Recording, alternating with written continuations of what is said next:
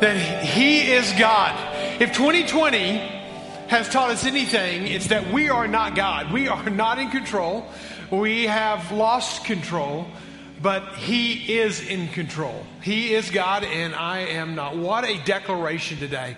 And you know, this week, God has just shown me a couple of different times, just reminded me that He is in control, and that even though I feel the chaos, I sense the chaos, I'm living in the same chaos you're living in, that God is in control. Can I get an amen to that? Do you agree with that? Thank you. Yes, celebrate that. Celebrate that. That He's in control. And you know, it's reminded me that in the midst of COVID, that God has still been working. I love Andrew's back up on stage today because we got Taylor quarantining. He doesn't have COVID, but he's quarantining because he was close to somebody who had it. But Andrew's back up on stage, but he is stepped into a new role, and he's leading our online church, if you call it that. It's that digital thing that we're never going to lose. That's one thing COVID introduced to us. But the beautiful thing is in that, just last week, got emails, connections with church in Peru, Samuel and Nellie, who have been watching every week since we've been doing this. Some from Peru, yes. Then skirt across the big pond to West Africa, and we had a note from a West African brother over there who said, I was watching it as long as my internet worked. And that's what you deal with in Africa. And so, again, give a round of applause to our brother in West Africa. But we also have somebody who grew up in our church here, and she is on the other side of the world, and she's teaching over in South Korea, Kali Abraham. And yes, and so welcome them. They're online. They're watching us from South Korea. So it's kind of like as COVID has separated us, it's also brought us together on a global perspective. So God is still doing something in the midst of the chaos and the confusion. Also, even last week, I don't know if you realize this, but again, because we had to quarantine some of our pastoral team members and some were not feeling well, it basically let it down to Emily, our new children's team leader, and Kelly, and then an awesome group of volunteers to lead out in Glowmania. And that was an incredible event that they had, lots of fun. But the fun is one thing, but what happened in the fun is even better, is that God used that time, the gospel was presented, and listen to this, 8 children prayed to receive Christ for the very first time. That's worth celebrating.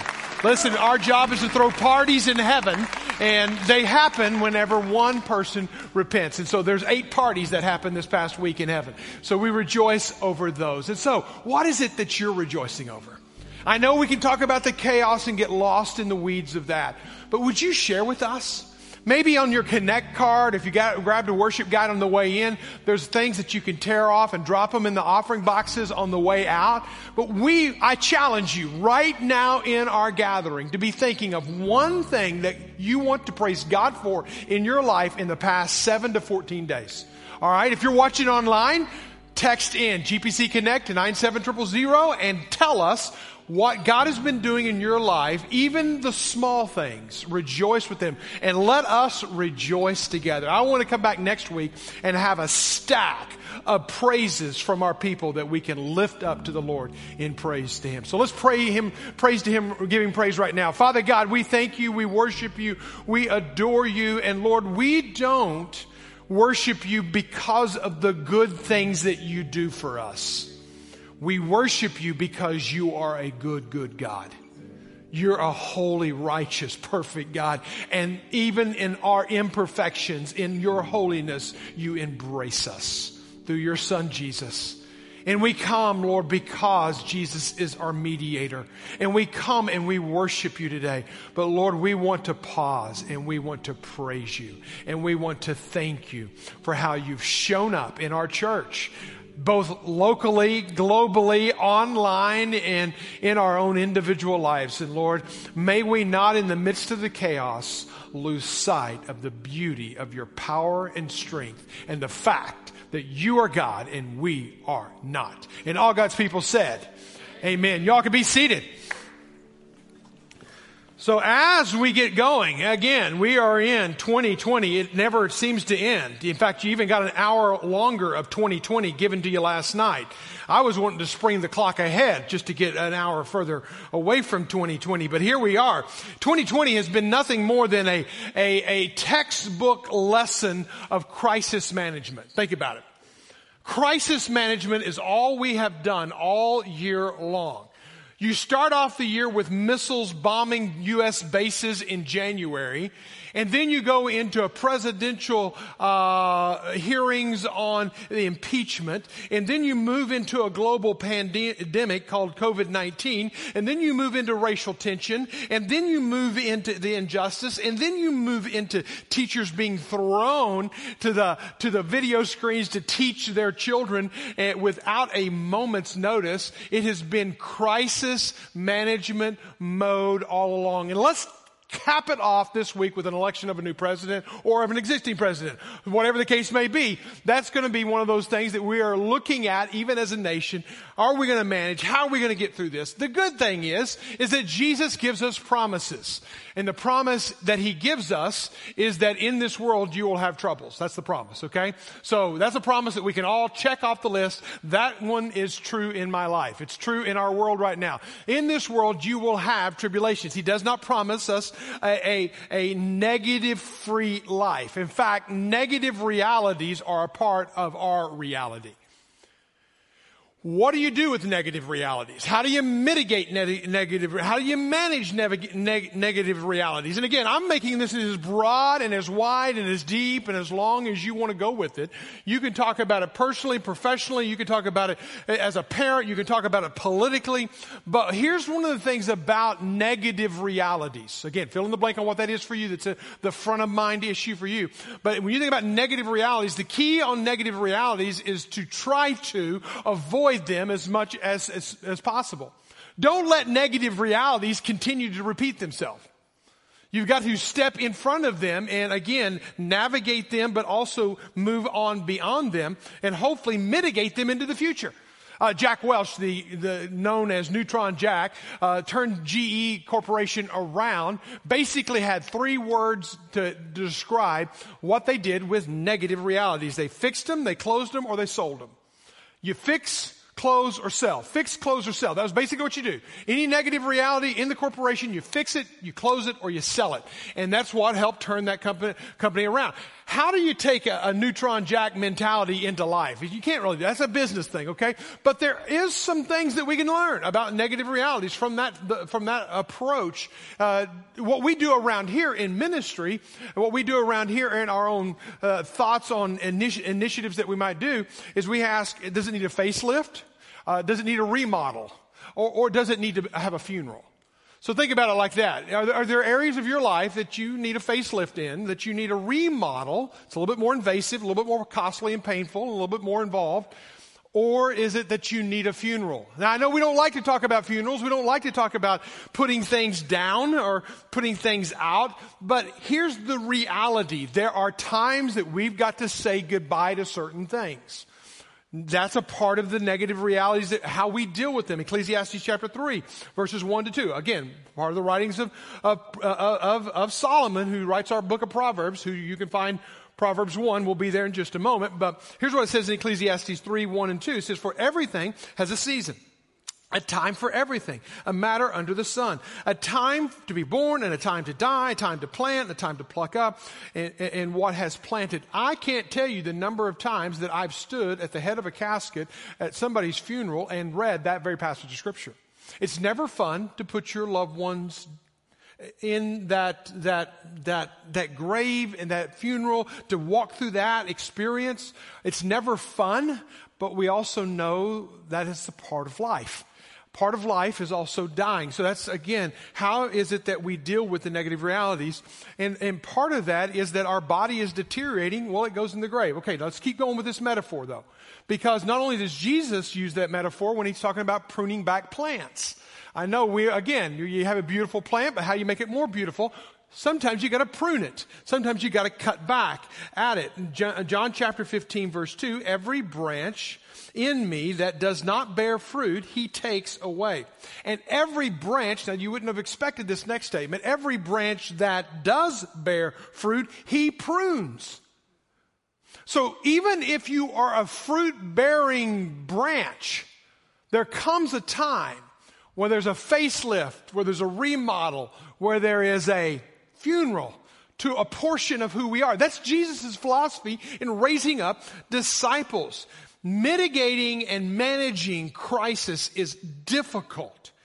Again, what in our life needs a facelift, a remodel, or funerals? Now just hang on to that. Take your Bibles and look at Proverbs chapter 1, where we're going to be today. We're going to go back to the beginning where we started, because if you take a feather duster to a remodel, you're taking the wrong tool.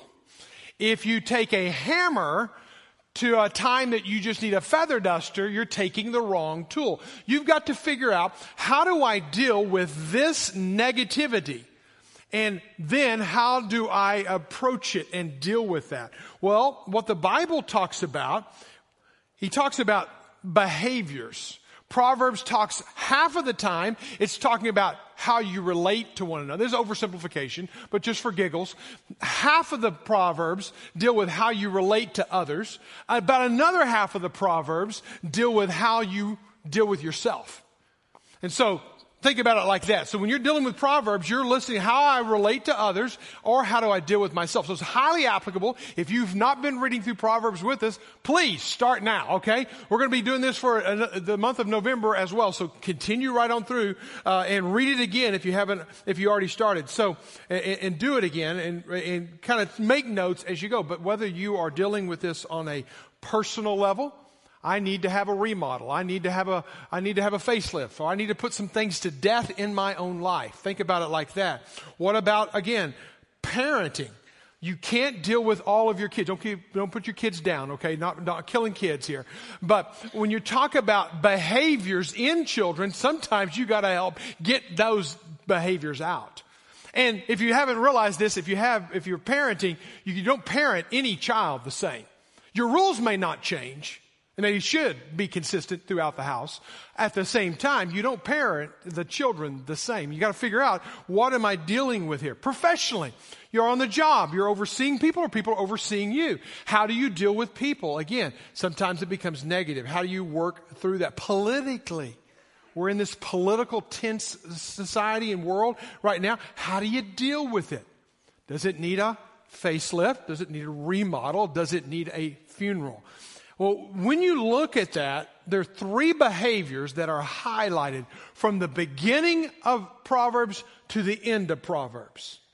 And here's these behaviors. There's the wise behavior. We all want to be wise, right? Not everyone is wise that wants to be wise. Some people think they're wise and they're not wise. There's the foolish behavior. How do you deal with a fool? You deal with a fool different than the way you deal with a wise. And then the last one is the evil behavior. And you deal differently with an evil behavior than you deal with a foolish behavior. So we have to assess, what's the negative situation that I'm in, and what do I need to bring to that negative situation? A hammer? A jackhammer? A feather duster? Or maybe a pine box? So think about it. What is the negative thing that you're dealing with in your own life? And again, different situations, different circumstances require a different response. Let's look at these quickly as we survey all of chapter 1. Okay, we're going to hit all of chapter 1 virtually from the beginning to the end here today, and lots of scripture. So if you do have your worship guides, there's a place in there for you to take notes. So jot these verses down, and let's talk about these three categories of behavior. One category is the wise behavior. We all want to be wise. We all have been praying for wisdom. If you haven't been praying for wisdom, please start now praying for wisdom. James tells us in James chapter 1, verse 5, to pray for wisdom. So it's a part of the process. You have to want wisdom to get wisdom, okay? If you don't want it, you won't have it. It doesn't come any other way. And there's so much more to it than that. But I read a book 10 years ago by Andy Stanley. It was called The Next Generation Leadership. I pulled a quote out of that book that I have not used one time, but I think it is the most apropos quote to describe what we need in this day. It says this: chaos and uncertainty, you could put 2020 beside that, are market opportunities for the wise. The wise people will know how to crisis manage the situation. The wise person will be able to navigate and mitigate issues. The wise person will look at chaos and will come up with solutions that will move us forward, because the wise person is a continual learner. Look at Proverbs chapter 1. Proverbs chapter 1, verse 5. It says, let the wise hear. Notice the attitude, the posture of a continual learner. Let the wise hear and increase in learning, and the one who understands obtain guidance. Here is a life principle for you. Wise people seek wisdom. If it's not front of mind, front of lips, front of prayer, if you're not spending time in this 30 days of prayer and fasting and praying for wisdom, then you're missing an opportunity to be a person who is wise and only getting wiser. Okay? You never achieve wisdom at its penultimate, because I believe wisdom is the mind of Christ, and you will never in our finite minds understand the infinite mind of God, but yet we're told to have the mind of Christ. So wisdom gives us that perspective. And it's exactly what Solomon does again and again to his son. He challenges him. He encourages him. He admonishes him. Notice what he's telling his son. Listen, lean in, look for, long for wisdom. He says it again and again and again. Here's a list of verses from chapter 1 to chapter 4, and I had to stop, because there are so many of them. He tells his son to hear, my son, your father's instruction. My son, do not forget the teachings. My son, do not despise the Lord's discipline. My son, do not lose sight. Notice what he's doing. He's constantly reiterating, you need wisdom. You've got to seek it. And keep sound wisdom. Wisdom leaks. If you're not careful, wisdom leaks. So you got to make sure you keep it. Hear, my son, and accept my words. My son, be attentive. And that's just through chapter 4. Of him constantly calling his son to be on the lookout, searching for, longing for, praying for wisdom. I read a book a number of years ago, Necessary Endings by Henry Cloud. A great little, one chapter in there's worth a whole book, where he breaks down the wise, the foolish, and the evil. And this is one of the statements that he says about the wise. When truth presents itself, the wise sees light. The wise person sees light and takes it in and makes adjustment. A wise person is humble enough to realize they haven't arrived, they don't know it all, they haven't fixed it all, they don't have all the answers. And so when truth reveals itself, they're quick to, what do? They're quick to see the light, they're quick to take it in, and they're quick to make adjustments. Whatever that means in their life, okay?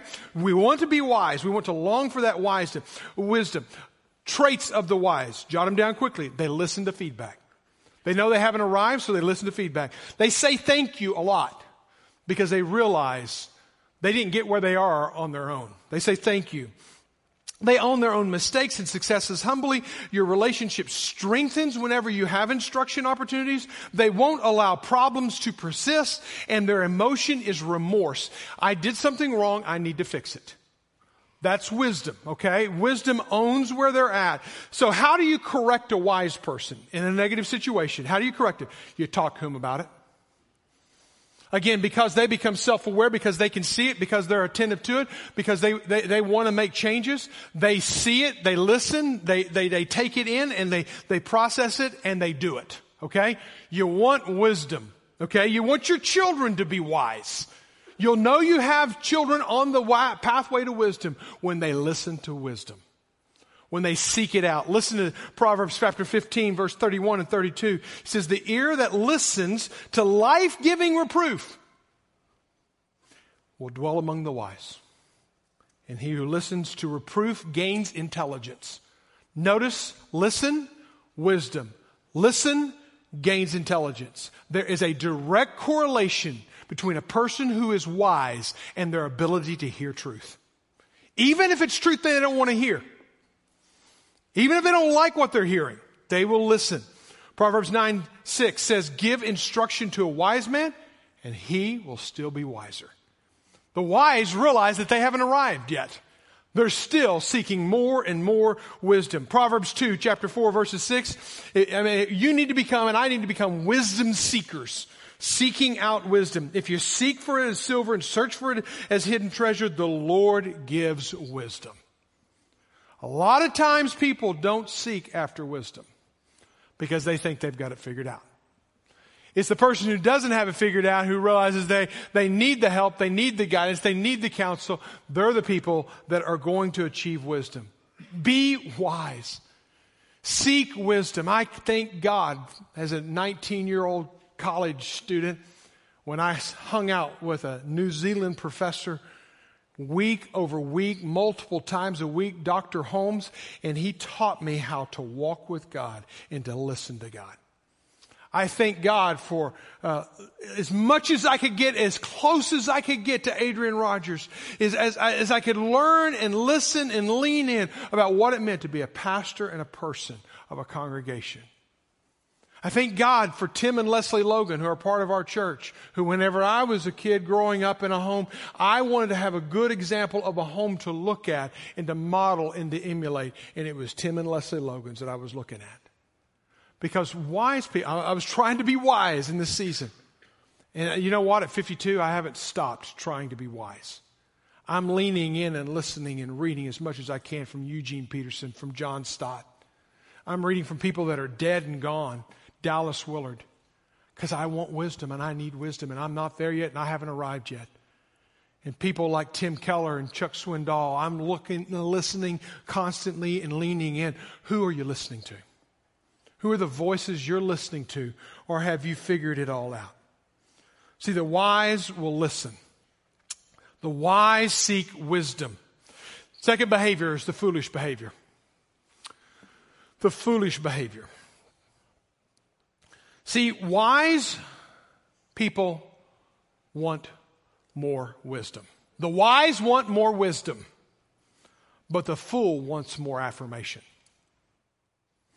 Now hang on to that one. The wise want more wisdom. The fool wants more affirmation. The wise know they haven't figured it all out. The fool will spend all the time telling you that they figured it all out and you haven't figured it out. And so you got to make sure that because the line between the two can be very thin at times and spill over, but a fool has all the answers and will not be a learner. The way of the fool is right in his own eyes, Proverbs chapter 12, verse 15. But the wise listens to advice. That verse right there says it all. The fool has it all figured out in their own eyes. They're looking at the world. They've got the world figured out. They have all the answers. They don't listen to advisors. They don't listen to counsel. They know it all. A fool is that person. The wise is the person who listens, leans in, and learns from those who have wisdom. They want wisdom. The fool wants affirmation. The fool will spend all of their energy, all their relational equity, all their emotional intelligence seeking to prove their rightness. They are right and you are wrong. While the wise will seek wisdom from you. The wise hears what they are doing wrong and they want to get it right. The fool hears what they're doing wrong and they want to tell you where you're wrong. Henry Cloud said it like this. He said, the fool tries to adjust the truth so he or she doesn't have to adjust to the truth. They change the narrative. They change the story. They change the truth to fit their life, their thoughts. Here are the traits of a fool. They're defensive. Remember, the wise listens. But a fool is defensive to feedback. Shifts blame. They are the victims of the conflict instead of a part of the problem. Their excuses are rampant. Their emotion is rage. Remember the emotion of the wise? It was remorse. I did wrong. I need to get things right. I'm going to fix things. I'm going to do my best to give my best to be a part of the solution, but not the fool. The fool will rage because they are right and you are wrong. Proverbs chapter 1. We're still in chapter 1. Skip down to verse 22. It says this, how long, O simple one? Simple one is another word for fool that Proverbs uses. Will you love being simple? How long will scoffers delight in the scoffing and fools hate knowledge? Fools don't want knowledge because they're going to have to adjust to the knowledge. If you turn at my reproof, this is what God said He will do. If you will turn at my reproof, what will I do? I will pour out my Spirit on you. I will make my words known to you. But the problem with the fool is the fool doesn't want to learn. The fool has all the answers. And so they can't learn. There's a major block between them and the ability to learn. That word simple is an interesting word. It's the Hebrew word patah. It's used 27 different times, and it literally means open, spacious. It's an airhead. Okay? That's literally how he describes it. He says, these airheaded people, these shallow-minded people, these low EQ people, these people who think that they're always right, these people who operate on their feelings and not their values. That's a fool. That's when he says in Proverbs chapter 8, verse 5, he says, O simple ones, O shallow-minded ones, learn prudence. Remember from the very first message in this series, prudence is another word for wisdom. And O fools, learn sense. But the reality is, Proverbs chapter 15, 5, it tells us this, that a fool despises his father's instruction. There comes a time in life when you go, okay, I've talked about it long enough. Now I've got to talk about why we have to keep talking about it. Remember when you're talking to a wise man will say, okay, teach me more. I want to learn more. When you talk to a fool, you have to eventually say, why do we keep talking about the same thing? There's no change. So now you have a conversation. Why you have to keep having the same conversation? Because they despise instruction. He who hates reproof is stupid. Proverbs 12:1.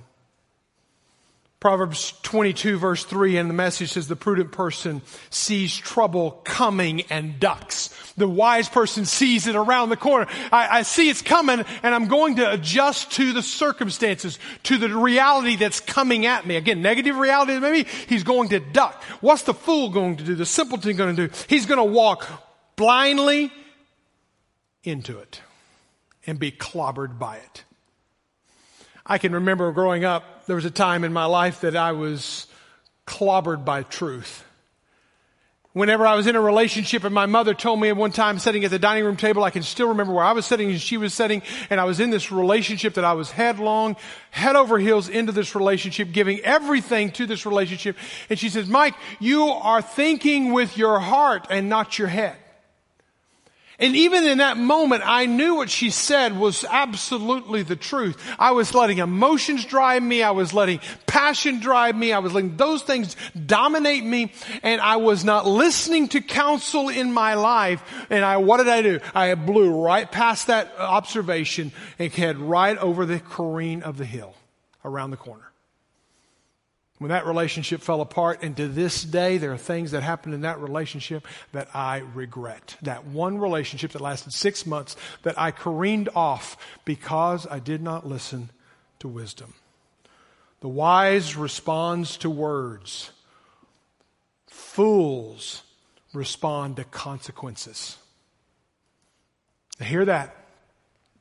You have to stop talking about why you keep talking about it with fools. And there has to be consequences. Why for the 16th time are we saying this over? Parents, if you go to the store and your little Throgmorton is misbehaving for the 15th time and you're counting to 10 for the 17th time, the problem is not with Throgmorton, the problem is with you. Thank you for some response there. The reality is that is true even as adults. We grow up and we become men who shave. That's it. Boys who shave. That's it. We're not even men. But we still act like fools when we don't listen to wisdom. The only way you can get through a fool is to give them hard truth consequences. Number 3, the one I don't even want to talk about, is the evil behavior. So if you think about the wise will respond to words. Okay? You give them wisdom, the wise will receive the wisdom. The fool responds to consequences. There has to be repercussions. What does the evil respond to? They respond to the door. There's the door. You can not let it hit you on the way out. There comes time in our life, as Jack Welch said, where you fix it or whatever, or you sell it. You sometimes can remodel, sometimes you can facelift, but there's sometimes you have to have a funeral. And you got to separate. Sometimes this is in relationships. You can play it out in any number of ways, but what happens is, how do you correct the evil? And it is through separation. And you've got to get the evil out, because the evil will hold you down. Wisdom, it says in chapter 2, verse 10, wisdom will come into your heart. Verse 12 says, delivering you from the way of evil. I need to be delivered. You need to be delivered from the evil of our own hearts. But there are times, and there are relationships, and there are jobs, and there are political figures, and there are circumstances, and there are relationships, and there are any number of things that the only thing you can do is separate from evil. Be delivered from evil. The traits of the evil are feedback. The wise listen to feedback. The fool will defend himself against feedback, but the evil will conspire. Will literally turn to evil upon you and turn their wrath upon you. They have lost their moral and ethical moorings. That rage and revenge is their emotion. And folks, you can see this in any corner crevice of your life. We're not talking about people on way over there and the evil's all way out there. Sometimes the evil's inside here, and sometimes the evil's immediately around us, and sometimes where we go to work is evil, and there's evil there, and sometimes what do you do with evil? You have to separate from evil. You cannot stay with evil. You got to run from evil. In the home, when there's an adulterous relationship, I have seen adulterous relationships turn to beautiful reconciliation. I've seen beautiful redemption out of brokenness. I have done remarrying of couples who had literally gone through divorce and got back together. I love that. I've been able to be a part of vow renewals. My very first church, in the very first leadership role that I had, it was dealing and managing through the crisis of an adulterous relationship of leadership in the church. It was beautiful to be able to see and go through the renewing of the vows with that couple some 6 to 9 months later. But it only happens when there is repentance involved in that.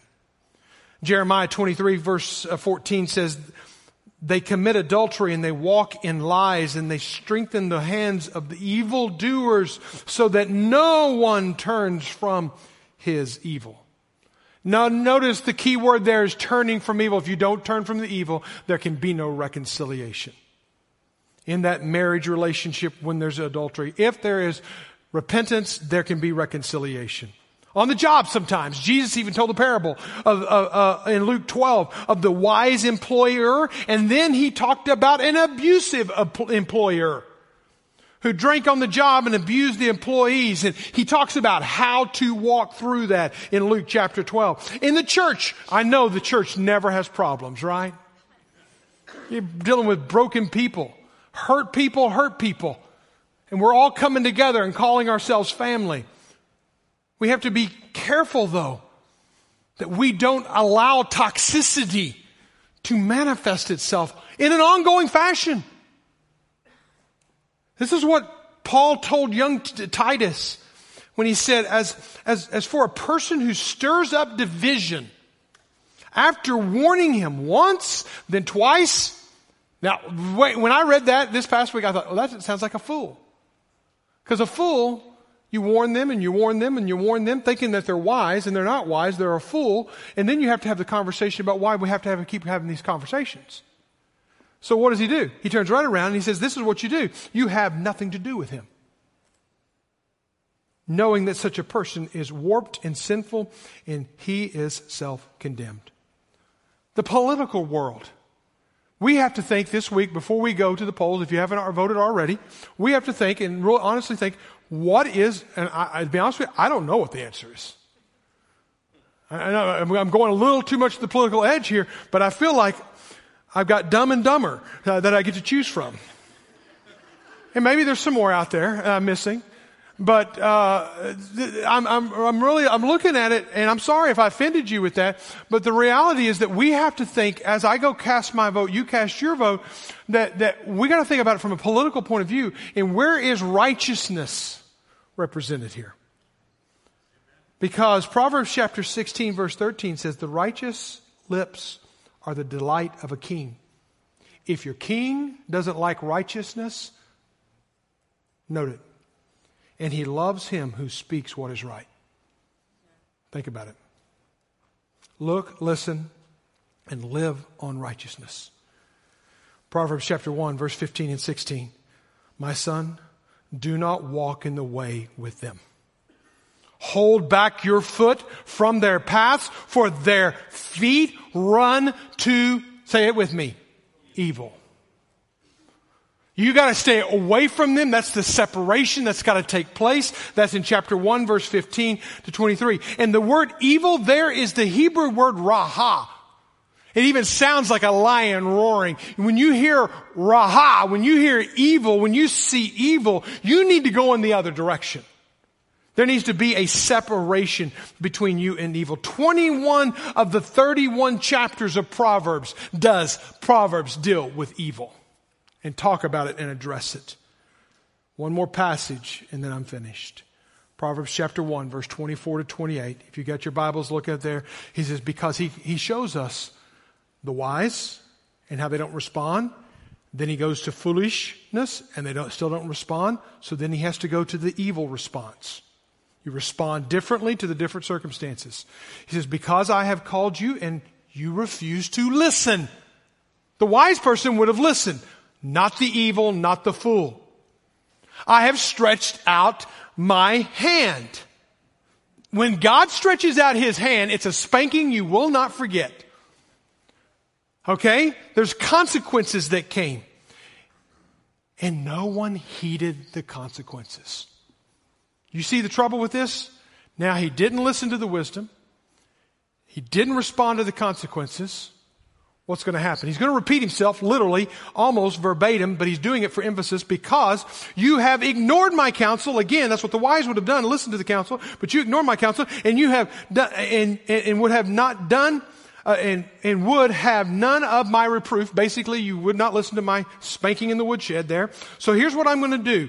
Verse 26. I will also laugh at your calamity. I will mock when terror strikes you. And when terror strikes you like a storm, your calamity comes like a whirlwind. Now, I literally in my Bible wrote 2020. Because that's what I feel like when I think about what 2020 looks like. It's calamity that's come like a whirlwind. When distress and anguish come upon you, how's God going to respond? Then they will call upon me. Say the next phrase with me. But I will not answer. They will seek me diligently. But what's the response from God? Will not find me. Man. Is God mean or something? Why would he leave us in our distress? Why would he leave us? Because he's been telling us. He's been correcting us. And we've been doing it our own way. I will not answer. They will seek me diligently and they will not find me. There is a spiritual separation that comes. Maybe the very first thing we need to do today is we need to pray in repentance. God, help us to not be a foolish nation. Help us not to be evil. Because they hated the knowledge. Verse 29, it gives us the reason. Because they hated the knowledge and did not choose the fear of the Lord. They would have none of my counsel. They wouldn't listen. They despised my reproof. Even the consequences didn't change them. Therefore, they shall eat the fruit of their way. God sometimes turns us over to our circumstances. I've seen families have to do this with their teenage children. Because they got into drugs, because they got into things that were not right and good, and they did everything from talking to them and consequences, and finally they had to show them the door and say, no longer in this house. I've seen married couples have to do that. Churches have to do that with people. It's hard and it's heartbreaking. It is horrible. But we cannot have the evil in the house. We cannot have the evil in this house. We cannot have the evil in our country. We have got to pray for our nation and start with ourselves. And it starts with fearing God. I want us to pray right now. And then Andrew's going to come back and lead us in a prayer time. But I want us first of all to bow our heads. And before we go outside of ourselves, before we start looking at anybody else, I want us to ask ourselves the question, God, am I wise? Am I a fool? Or am I evil? None of us want to call ourselves a fool, and nobody wants to call themselves evil. But when we don't listen to the wisdom of God and the reproof of God, then we deal with the consequences and we deal with the repercussions of that. And if we would fear the Lord, it will be the pathway back to wisdom. If you will re-enter into that relationship with the Lord and renew that relationship with Him, then let that be the first step today. Father God, in this space, in this time, would you bring healing to all of us? Healing to our homes and to our jobs and to our minds. Healing to our nation. Would you bring healing where we are broken? But Father, I also pray that you bring healing to our land. And Father, if we need to start with repentance, then let us start with repentance. That we would listen to your voice.